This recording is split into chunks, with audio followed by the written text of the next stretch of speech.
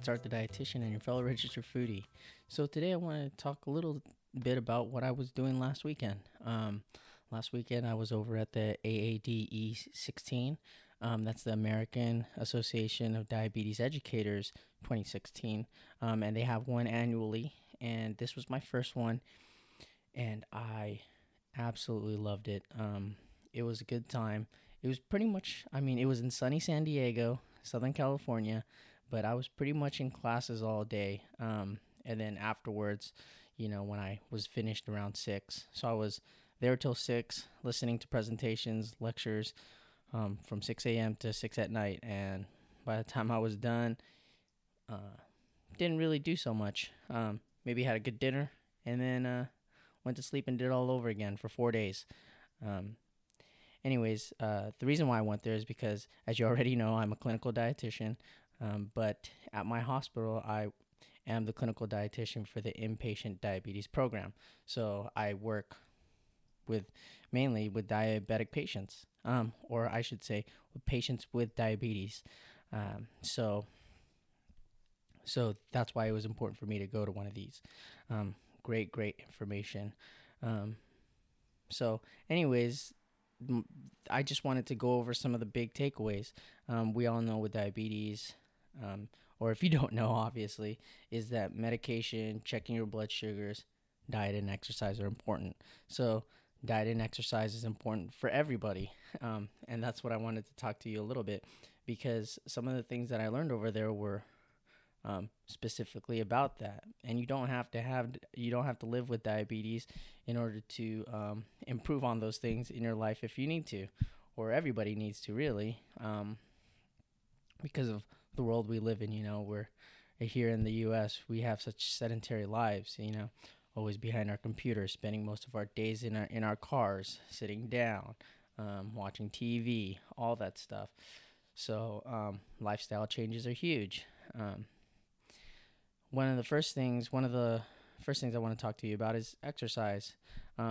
Really, I went to this presentation by an exercise physiologist, and he talked about adding fit into our vital signs. So vital signs are things like blood pressure, heart rate, things like that we take when you first come into the doctor, when they first check you out, your weight, all that stuff. So he wanted to add exercise in there, which I think is an awesome idea, because it is a vital sign. Because especially now that we're doing less of it, and it's common to do less of it, it really is vital to find out how much exercise a person is doing, But when I say adding fit into our vital signs, fit, not FIT, but FITT. So that's frequency, intensity, time, and type. So that's what you want to think about when you're trying. I know a lot of that exercise physiologists that are trained, that's pretty much how they come up with a prescription for exercise. But, just finding out just a couple of things of what people do for daily exercise, like how often do they do it? What do they do? And that's enough. That's all you have to ask for vital signs, you could adjust it, but pretty much just wanting to find out a baseline. Very important, then you can start working on that. We shouldn't just tell people, and this, once again, I'm getting this all from the lecture, and I totally agree with it. We shouldn't just be telling people that we work with, or patients, clients, things like that, hey, park farther away, start using the stairs. We're really doing a disservice just by kind of giving these quick fixes, or whatever you want to call it, about exercise. Really need to dive into it, help them out, see what they can do, see what matters to them, see what's fun for them. Really, just like diet, tailoring exercise to somebody, so that they enjoy doing that exercise, so that they want to keep doing that exercise. So I think that was really cool that was an actual whole hour on that, or was it an hour and a half? Either way, I'm glad there was a presentation on that. I think it's really cool. I think exercise is very important, and something that we all can work on, not just if we live with diabetes or anything like that. Something else over at that conference is that there's presentations all day long, right? I out of the 4 days, I ended up going to like 20 plus of them. But, and of course, I'm going to be a little biased because I am a dietitian, but in all honesty, the best presentation that I went to over there, because pharmacists gave presentations, nurses gave presentations, I think physicians might have, researchers gave presentations, but the best presentation was given by a registered dietitian. And just to take away some of the bias is that this was packed. So we're at the San Diego convention, so we're in big, huge rooms. But the room was overflowed. They had to open up a new room so that people could go in and just sit down and listen in on that lecture in another room. And that room also got overflowed. You know, it was people were standing around and things like that. So, I mean, huge success for that presentation, for that speaker. I might butcher her last name. I'm not too sure how to pronounce it, but it was a registered dietitian. You can find her online. Her name was Mary Ann Horodeweiss. Yeah, I think that's how you pronounce it.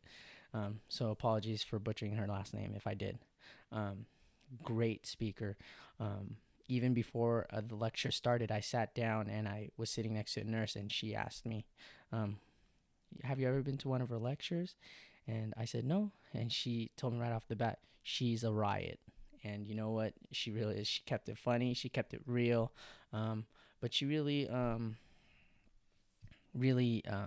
was able to present her information in a way that was absorbable. She talked about the ABCs of, I believe, of diabetes. I forget if it was the ABCs of diabetes, but the ABCs. You know, when it comes to diabetes, you want to look at your hemoglobin A1C, your blood pressure, your circumference. So those are the things that you want to look at. So she went over those things, but the way she presented it was great. Once again, diet, lifestyle.